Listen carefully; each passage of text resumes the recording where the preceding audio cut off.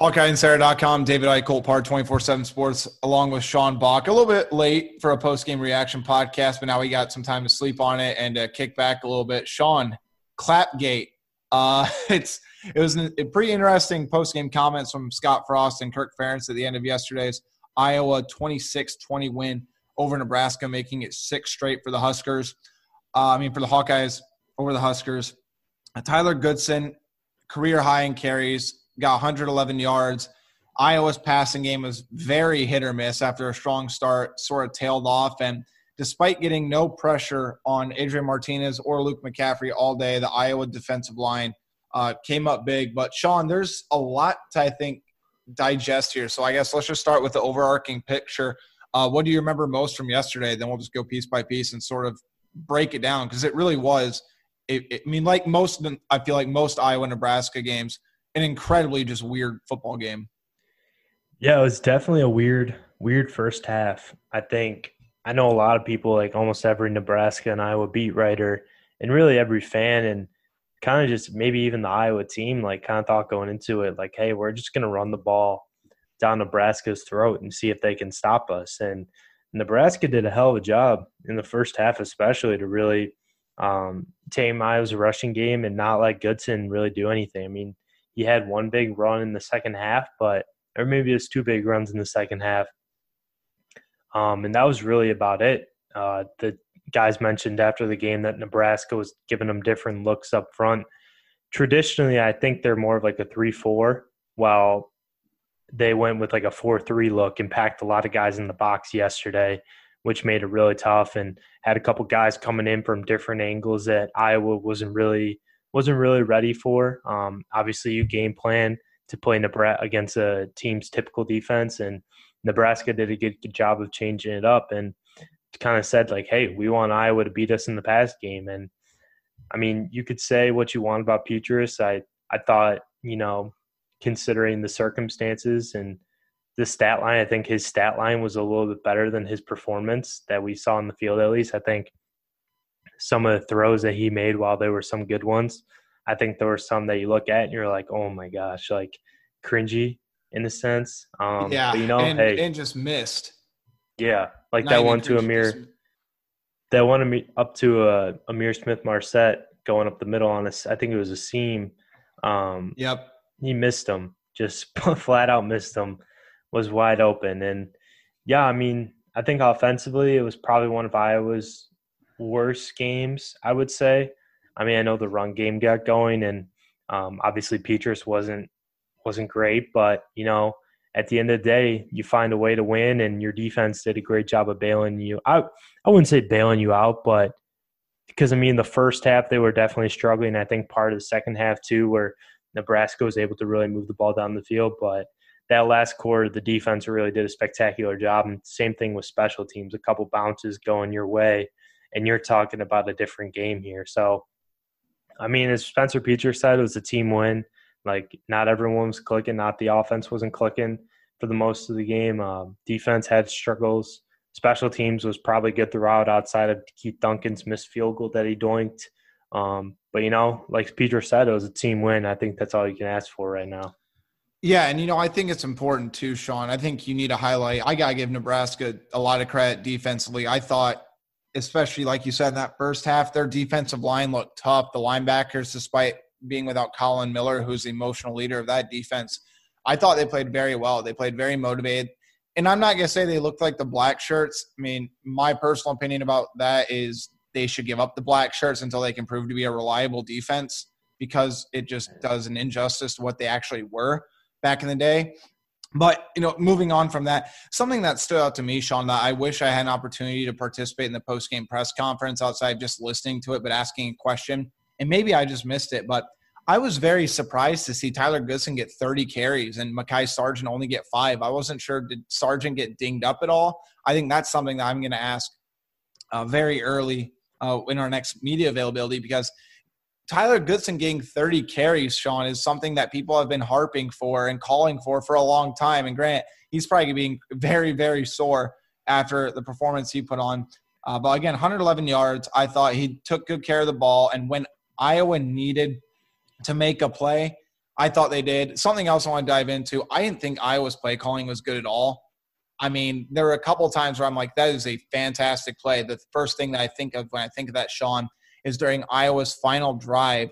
I believe they're facing a 2nd and 11. They did the play action. Petras rolled out, hit Sam Laporta for that 15-yard gain, and that's when Scott Frost started to use the timeouts. I thought that was a huge play in the game. But yeah, it feels like it was the Iowa of old of last year, just because of how many missed opportunities they had. I mean, I know Keith Duncan was 4 or 5, barely missed that last 51-yarder that just went right off the bottom of the field goal post.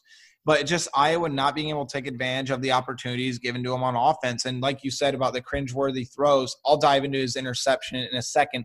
But another throw that I tweeted out immediately after it happened, he missed Tyrone Tracy for at least a 15, 18-yard gain right over the middle. Wide open pocket. I mean, you're talking about social distancing. That was Tyrone Tracy and the defensive backs and safeties on that play. Completely wide open. Just flat out missed him. And I get it. I know Kirk and all these people keep saying, and I've said it, and I think it's a defensible thing to some extent. There was barely any summer, no spring practice, a very weird fall that you would never plan out to be the way it was. But you're a third-year player, and this is your 6th career start. You have to be able to hit that 90% of the time. And there were some throws that, that were caught, but they were behind him. And they made great catches. I mean, I think of the Sean Byer one-handed grab was phenomenal. Sam Laporta had a couple catches he had to catch from behind. Right now, the timing is just off between Petras and the receivers. And at times, it's almost like Petras is trying too hard to aim the ball instead of just going through his progressions and trusting his motion and trusting his mechanics. And, I mean, you got to be aware in the pocket and everything, Sean, but it feels like to some extent he's got to loosen up because he just looks like a ticking time bomb and so tense in the pocket right now. And I think that's very much costing this Iowa passing offense a lot of opportunities. Yeah, I mean, I don't disagree with that. I'm in the, popular club where in terms of, I've been underwhelmed with how Spencer Petras has played. I really don't think there's a lot of people that are in the minority of that. But I'm in the minority of thinking, you know what, like, I understand. Like, he didn't have spring ball, didn't have really a true, fall camp to really get adjusted. I know he's been behind Stanley for the last 2.5 years or however long he's been in the program. I get that. Like, I know it's frustrating that he hasn't been able to put things together yet. But I think we'd be talking about a different conversation if Iowa was losing. If Iowa lost, if Iowa lost this game to Nebraska, if Iowa lost to, Minnesota. I don't know, Penn State. No, let's those were blowouts, so let's not talk about Minnesota and Michigan State. But let's talk about, Penn State and Nebraska. Like, if those were losses and Petras played the way he did now, the Penn State game was a step forward without a doubt. In my opinion. Sure. But I think Nebraska, is right when people are saying they kind of took a step back. And I think if Iowa lost those games, I think maybe we'd be talking about a different conversation. But I think the fact that Iowa's winning those games, it's notable that Petras has had struggles, but you can afford to throw some of those things under the rug because, Iowa's winning games, and that's really all that matters. But also I look at it this way too. I've heard good things about Alex Padilla. The coaching staff has said good things about Alex Padilla. But you got to remember that Petras is the guy with the most experience. I think they trust him the most. I'm not saying Alex Padilla would not be a good quarterback at Iowa. I'm saying that Petras is the guy that they had the most trust in right now and the guy that they believe in and the guy that's been the most proven. Padilla, backup guy, I think he could find a role eventually. But I also think that Petras has a lot more intangibles that you want in a quarterback at this point. More chemistry with the receivers in a sense, depending on who you talk to. While Deuce Hogan, true freshman, just enrolled this fall, didn't really get much of a summer. Got a summer, but it was very weird. And really is keeping charts on the sideline. It's either Padilla or Petras. I think Deuce Hogan will be a quarterback at some point in Iowa City, But if you're talking quarterbacks right now, like it's going to be Padilla or Petrus. And Petrus, I don't see him losing his job this season. Now, I do think that you said before, I think there's going to be a discussion for quarterback competition in the spring. I Yep. think maybe you can talk about Hogan being more part of that. But right now, I'd say Padilla and Petrus are the main two. And with the news that I got today that Iowa four-star quarterback commit Joey Labus, 2021 commit, does not plan on early enrolling at this point. I know it was a conversation at one point that he doesn't plan on doing it right now. Like that's a three-guy quarterback competition. Now I think Petrus, I think a big reason for that is they're going to try and put more pressure on him to really raise his game. But I also think there's going to be a certain level of intrigue about, maybe an Alex Padilla or a Deuce Hogan. Because, Iowa wants to see their quarterbacks throw the ball downfield. I mean, it's definitely a nice luxury.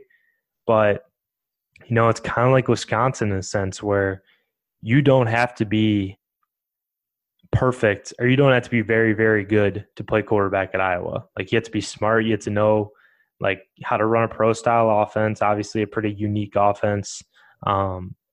Very systematic speaking, especially with a coach like Ken O'Keefe. But, you got to be able to play, but also you don't have to be the most talented guy in the world. You just got to know football. You got to make smart decisions. You got to be able to throw on the run and play action, throw on the naked bootlegs, whatever. You got to be able to do that type of stuff and also attack the pressure. But, it's going to be interesting to see what happens. I think Petrus, there's no doubt that he's the starting quarterback for the rest of the year. Ferentz confirmed it, doubled down on it yesterday after the game. But, once comes springtime, I think it's very fair to say that there should be a quarterback competition of some sorts. Now, I'm not saying there should be a battle, but I think there should be some sort of competition. Like, hey, Spencer, you need to – open-mindedness, essentially. Yes. So, yeah, I'm in the same boat. And like you said, I've mentioned multiple times, I think you just have to. Petrus, granted, Iowa's winning. As much as people don't want to admit that, I think you have a good point about that. They're winning. That's ultimately the stat that matters the most. Are they winning? Again, I think Petrus has a lot of good leadership qualities, but this is why I got to dive into, Sean. The three plays that stuck out to me about the other day. One you mentioned was that open seam route to Ihmir Smith-Marsette. Just missed it, right? The second was the Tyrone Tracy. Again, the wide open pocket. He's straight ahead of you. You got to hit it. Nobody was around him. It was a pitch and catch. Just missed him.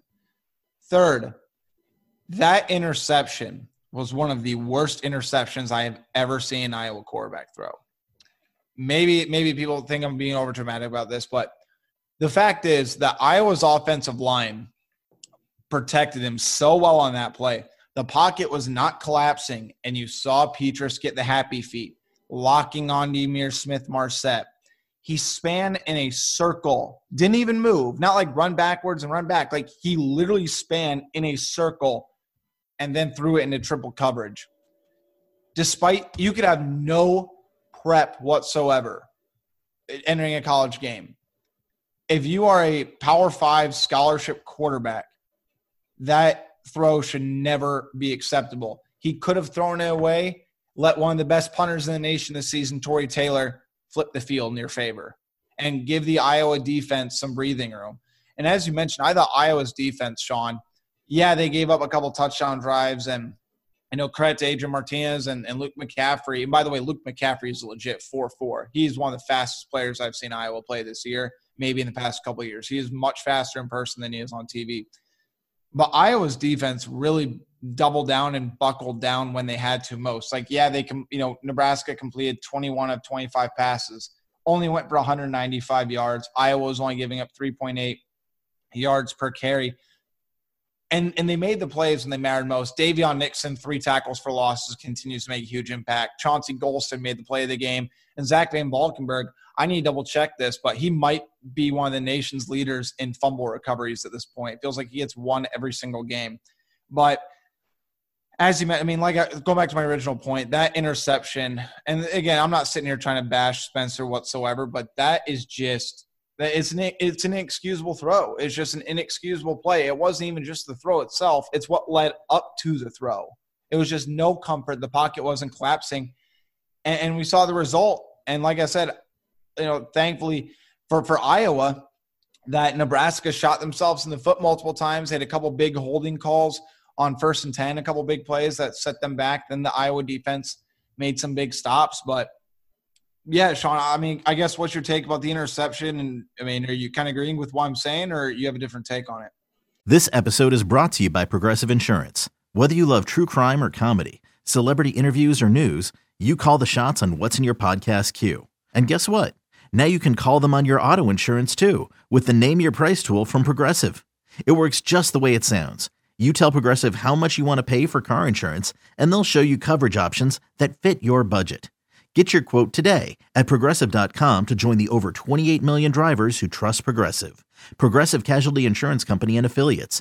Price and coverage match limited by state law. Yeah, I mean, I totally understand. I definitely think, and Kirk kind of alluded to it during postgame, that I mean, he didn't really dive into it too much, but he kind of talked about, like, yeah, pretty bad decision. Like, just kept it at that. Which, I mean, obviously he's going to talk more about it behind the scenes. And I think Petras Kirk also said that Petras has been the hardest on himself. So, yeah, I mean, I definitely agree with all your points. I think you covered it really well. And I think that interception definitely felt like, I told someone else this earlier, I think that interception felt like 10 incompletions to most people. Like, instead of Petras going 18 for 30, I think a lot of people think that he went 18 for 40 because of that interception. Yeah. So, I don't want to say it's a growing pains or it's a process of growing, but I don't know. That's tough for me, because that's definitely a play that you don't make. Like, you learn not to make that throw in middle school. Like, throw that ball away. Like, there was no doubt about it. Like, I'm not really sure what Petras was trying to do there, but I think you just got to throw that ball away. That's really all you got to say about it. Yeah, and something else, another key moment in the game, Sean, that I feel like we need to touch on is when Iowa went down 20-13. I was sitting by a couple people, and I turned to them. I said, if Iowa does not score a touchdown here, I thought the game was over. It was when Iowa retaliated and responded with the touchdown following the final Nebraska score. That's when I started to have a feeling that, okay, Iowa actually might pull out this game, because all the momentum in the world I thought was in Nebraska's favor at that point. And, it was right after Petras made the mistake. The offense sort of died down a little bit. But they came out strong. They put together the big drive that was finished off by the 2-yard touchdown run by Mekhi Sargent. But that was the difference, I feel like, between Iowa in the first 2 weeks and this weekend, was they responded when they needed to. And, again, I know they went off again in the quick start against Northwestern, but they didn't respond at the end, or basically held, to a field goal in the last 3 quarters.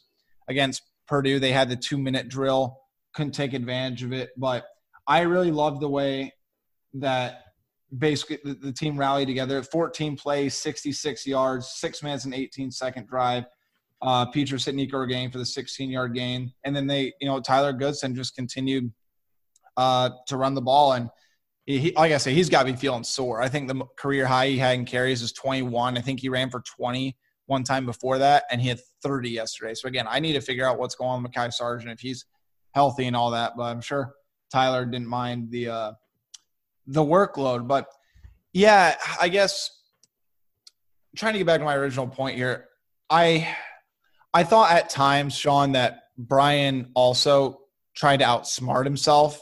I thought they should have came out, ran the ball right away. I was shocked to see them throw so much early. Maybe he was trying to catch Nebraska off guard, but that's not always the best strategy when entering the game, when Nebraska's 13th in the conference in rushing defense. Sometimes you got to stick to the script, and I think Brian at times can overcomplicate things and just try to outsmart himself, and that can put Iowa in some interesting positions. Obviously, I'm bouncing around here, but the muff punt was a big point in the game. Again, Tory Taylor continues to make a big impact. And you wrote a story post-game, Sean, about Terry Roberts, who just seems like every single game has made one of the bigger plays in each football game, whether it be a fumble recovery on a muff punt, a big special teams tackle. He really seems like he's starting to come into his own as well. Right. I think you have to remember, too, one of the beat writers, Iowa beat writers, brought it up during the postgame when we were talking to Roberts, is that he was partly responsible for pushing who was it? I don't remember exactly who. It's not coming to mind right now. Last year during the Iowa State game for that muff punt. So, he's been able to make plays. And I think the most came in as a cornerback, has really had a nice role on special teams. And I think Kirk, the most interesting point about that, I think Kirk said after the game, was that Terry Roberts, he could see him as a guy that could really be an every down type player at cornerback. Now, I know he's not listed on the depth chart right now at cornerback, at least from when I last checked it.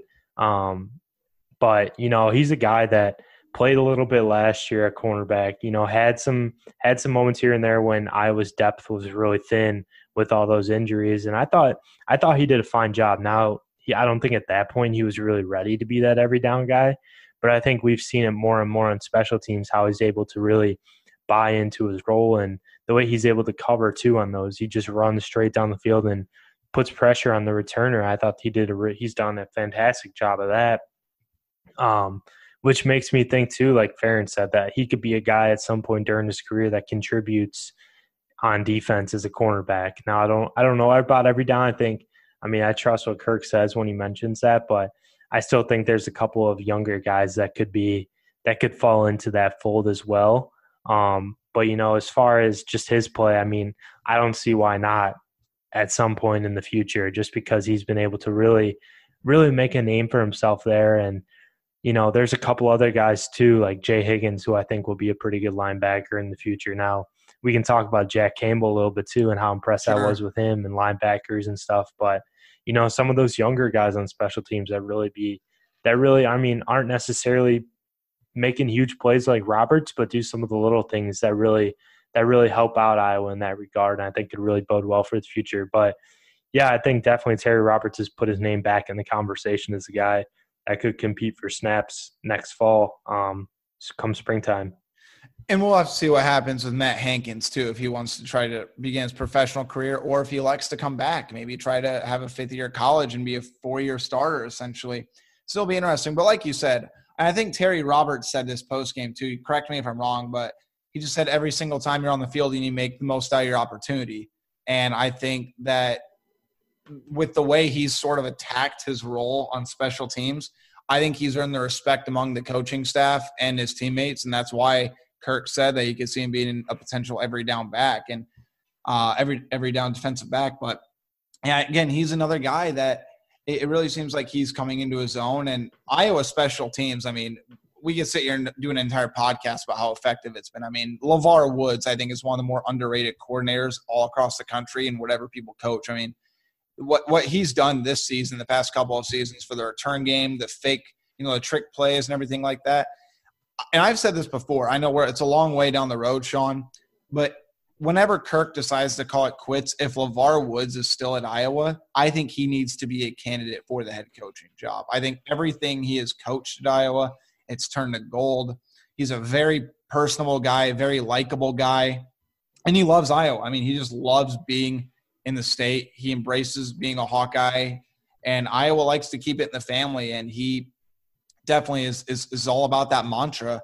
But yeah, any final takeaways? I know Sean will dive more into Illinois this weekend, but again, I think you need to give credit to Nebraska to some extent for the way they came out and attacked things. But I think the only other thing that we need to talk about, which people probably have waited for a while, you were at the press conference. I was making my way over to the basketball game. We'll touch on basketball for a couple minutes before we wrap this thing up. It's kind of unbelievable, Sean, over the past couple of weeks. I've never seen Kirk pop off like he has against Minnesota with that zinger about leaving the timeouts in Minnesota and taking Floyd with them. And I have never seen Kirk that visibly ticked off than when Scott Frost basically accused Iowa of disrupting their not signals, but clapping on the sidelines to simulate Adrian Martinez or Luke McCaffrey snapping the ball, and basically blamed Iowa for their center's inability to snap the ball. I'll get on that in a second. But what was your kind of what are your thoughts on the entire situation, Sean? It's pretty bizarre. Yeah, I mean, I think there were some videos where people showed it, but all in all, like just based on Kirk's comments, based on Scott Frost's comments, Keith Duncan as well, like this game's a rivalry. Like whether you like it or not, like this game is a rivalry. Like there's no doubt about it. I don't really have a doubt in my mind about it because, just the way the animosity these two programs have between each other. And Nebraska, like I know I went off topic here, but Nebraska is going to be very good in the next few years, I think. I mean, yes, there are concerns, but I think they have the talent. They have a recruiting class coming in with some good players. The freshmen that they have now are very good, especially on offense. I think they're going to be a very dangerous team in the Big Ten West, and this rivalry is going to ramp up the next couple of years. Now, I mean, I know it's been close, but, Iowa's had a winning record the past couple of seasons. Nebraska is not in the Scott Frost era. So I think people base it off that kind of feeling like it's so far apart, but I think Nebraska is coming. I think they're going to find a way to put it together eventually, and Scott Frost is going to be the head man for that. But yeah, I mean, going back to the Caden stuff, I mean, I haven't really seen any video of it, but I was definitely a little thrown off when Kirk came up with that. I mean, I didn't hear exactly what Frost said.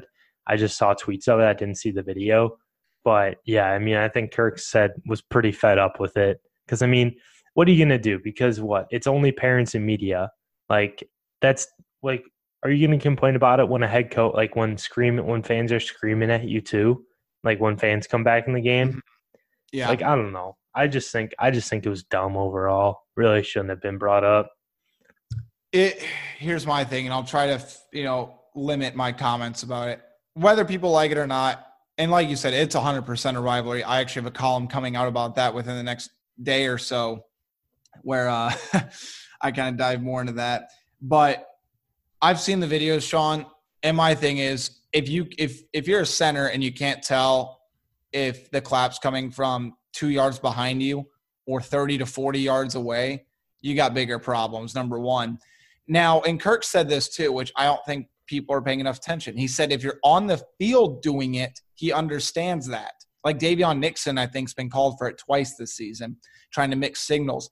But coaches clap. That's how they get, communicate with their team and everything like that. And yeah, I've seen the video on the sideline, but I think it was just a pathetic excuse from Scott Frost, honestly. I think that he blamed a lot of stuff, whether it be the officials on Iowa or anything else. It just seemed pathetic. And on top of that too, Sean, which nobody's talking about, the Nebraska center got benched last week for bad snaps. He's been a bad snapper for the past 2 seasons. I found an article on Husker 247, our friends there, that October 6th of last year, Frost said there are no more excuses when it comes to snapping. This has been going on for a long time. So if you're going to tell me in an empty stadium that Iowa coaches were intentionally trying to disrupt your center from snapping, that's stupid to me. And number two, last time I checked, clapping wouldn't mean that you're going to snap the ball 5 feet over your quarterback's head or at their feet. Like, even if that was the case, you'd still at least get a good snap. That means the problems lie deeper than that. I'm not saying Iowa's completely innocent, but I think to blame them entirely, throw them under the bus, and blame them for your snapper's inability to actually execute a proper snap, I think that's just petty. I think that adds to the rivalry.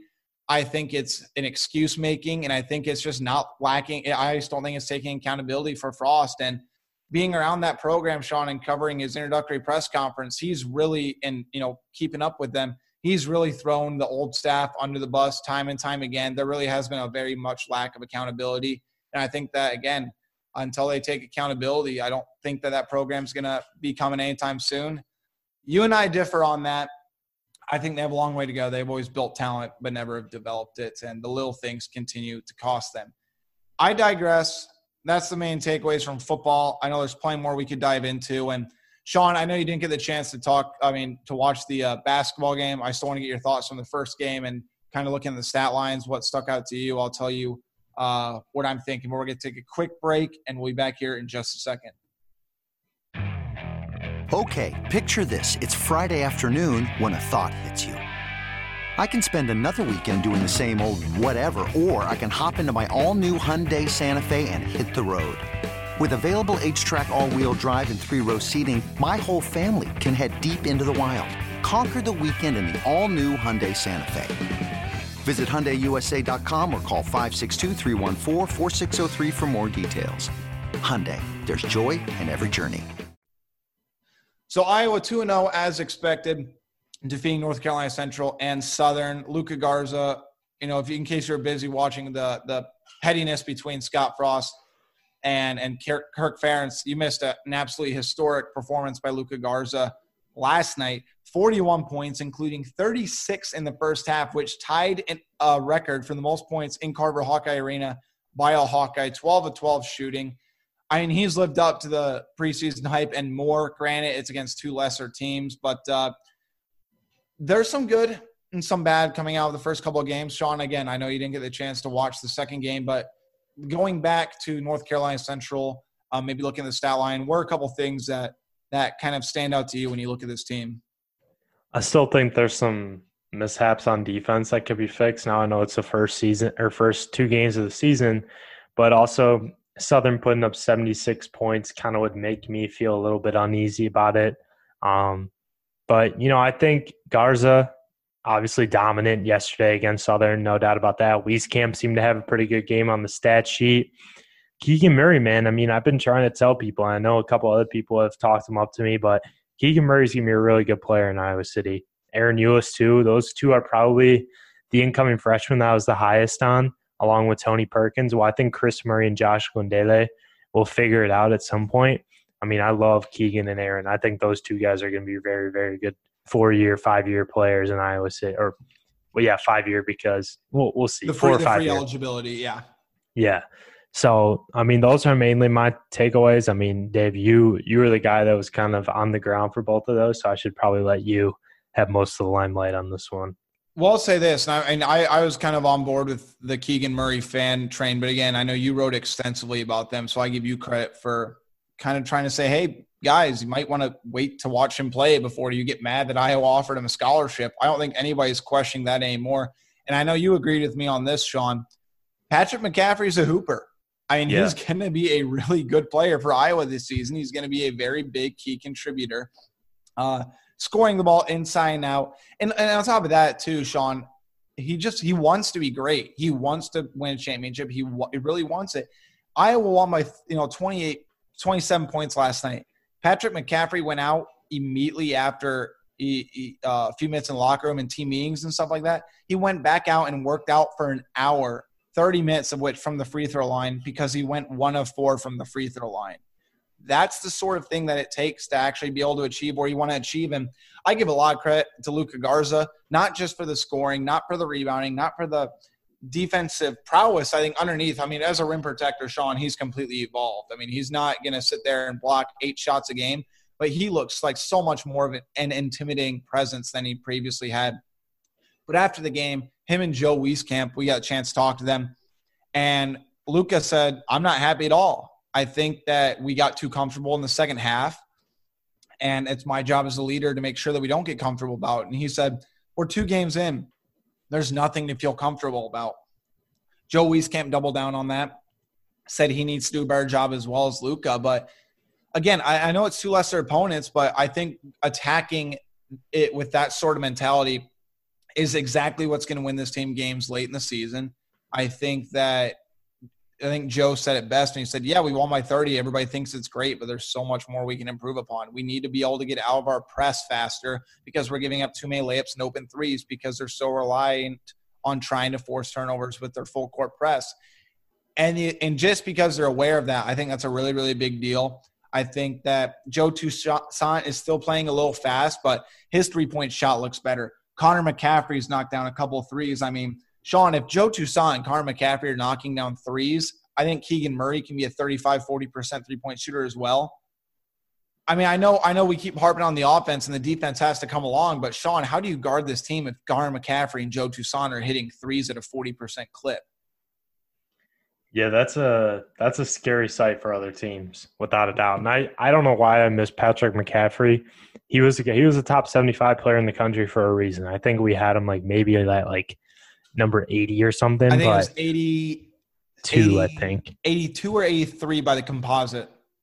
Okay, yeah. So, I mean, he was a top 100 whatever player for a reason, and I love his length up there. I mean, he said they gained 20 pounds this offseason, but like, I mean, it's definitely somewhat noticeable, but it's not like he like lost his step or he like looks lethargic on the court with that added weight, which I thought was really impressive because, I mean, he had like a super skinny frame in high school and growing up, obviously, with all the stuff that he had to go through. But the way he was able to add on that weight, he looks a lot healthier and he just looks like he could be more physical and more ready. I mean, I know it was North Carolina A&T, but, you know, at the end of the day, or it was North Carolina Central, excuse me. Illinois was playing North Carolina A&T. But yeah, I mean, he looks more physical. He looks more ready to compete, and I think he's going to be a really big surprise. I mean, like I said, along with Keegan Murray too, like when Jack Nunge comes back as well, like this team has potential to be very, very deep and deeper than I think most people. I mean, we kind of talked about that. Fran has said like they're deep, but like I think we see it now with the guys. Like maybe we thought Keegan Murray would take a little more time to really get accustomed to it. Maybe that Patrick McCaffrey as well, and then we'll see what happens with Jack Nunge. But you know, I think overall, like there's a lot to like about this team and just the overall depth. And you said before, I think defense could definitely be a little improved, but I think that's going to come as, you know, they get more game-like situations and they play against teams other than themselves. Couple things too, Sean, that I think are very noteworthy, at least to me, is to start the season. Remember, Luka Garza was 65% from the free throw line last year. He's already 14 of 16 this season. So, I mean, that is whether who you're playing or not, fans or no fans, the fact that he's 14 of 16, I think is a big deal. Joe Wieskamp was 4 of 6 from three-point range yesterday, now up to 50% for the year. Yes, it's only 2 games. But again, those are the little things I was looking for hanging into the season. Would they be improved? And I can't believe I forgot about Jack Nunge just because I was caught up with Keegan and Patrick. But Jack Nunge, I believe, is going to make a big difference in the rebounding category because, again, I was out-rebounded last night. And Fran McCaffrey said the one thing outside perimeter defense he was really pissed about was the way that Southern attacked the offensive glass and Iowa did not. Southern had 19 offensive rebounds. And, again, I think getting Jack Nunge in the paint is going to make a world of difference, Sean, as on defense. I think Jack brings a lot to the offense. Defensively is where I think he can carve out the biggest role for the team. Aside Luka Garza, he can rebound, play defense. I think if he does those two things, that's what's going to take Iowa to the next level. And something that I know, again, I know you haven't watched game 2, but I didn't expect this. I thought Keegan would be able to contribute on offense, but I thought Keegan defensively, he's quicker than I thought he was too. He's been blocking shots. He's been aggressive on the glass, which isn't surprising considering what Fran and all those guys say. But Keegan and Patrick both look better defensively than I thought they would. And again, only 2 games, I know. But they're engaged. They want to make a difference on defense, and I think that's half the battle. Yeah, no, I definitely agree. And, yeah, I mean, physicality-wise, too, I talked about Patrick, but even Keegan, just with the added weight he's been able to put on, I think he's like 6'8", 6'9", like 215 pounds, something like that. Yep. Almost identical to Chris. So, yeah, there's definitely a lot to like about him. I mean, Fran loves these versatile guys. Like, I think Peyton Sanford's going to be another guy that you can add to the mix with them. Like, that's going to be a very, very fun trio to watch the next couple of years because they can do so many things on the basketball court, whether that be defending, whether that be guarding different guys, whether that be rebounding, shooting the ball obviously is a strength of all theirs. Like, it's going to be a very, very dangerous group to watch because they can just do so many things on the basketball court that help you out. Like, not just do one thing. Like, they're extremely versatile. And I think that's what Fran's going for when he has these type of guys. Like, he doesn't just get these guys because, like, oh, Patrick, he's my son, or like, oh, the Murrays are the sons of a former Hawkeye. But, They're legitimate scholarship players. They're good basketball players. And Peyton Zanfer, Waukee kid, top 140 kid, he's a perfect fit in the Iowa system. There's a reason behind Fran recruiting these guys. Not just because they're in-state guys or connections.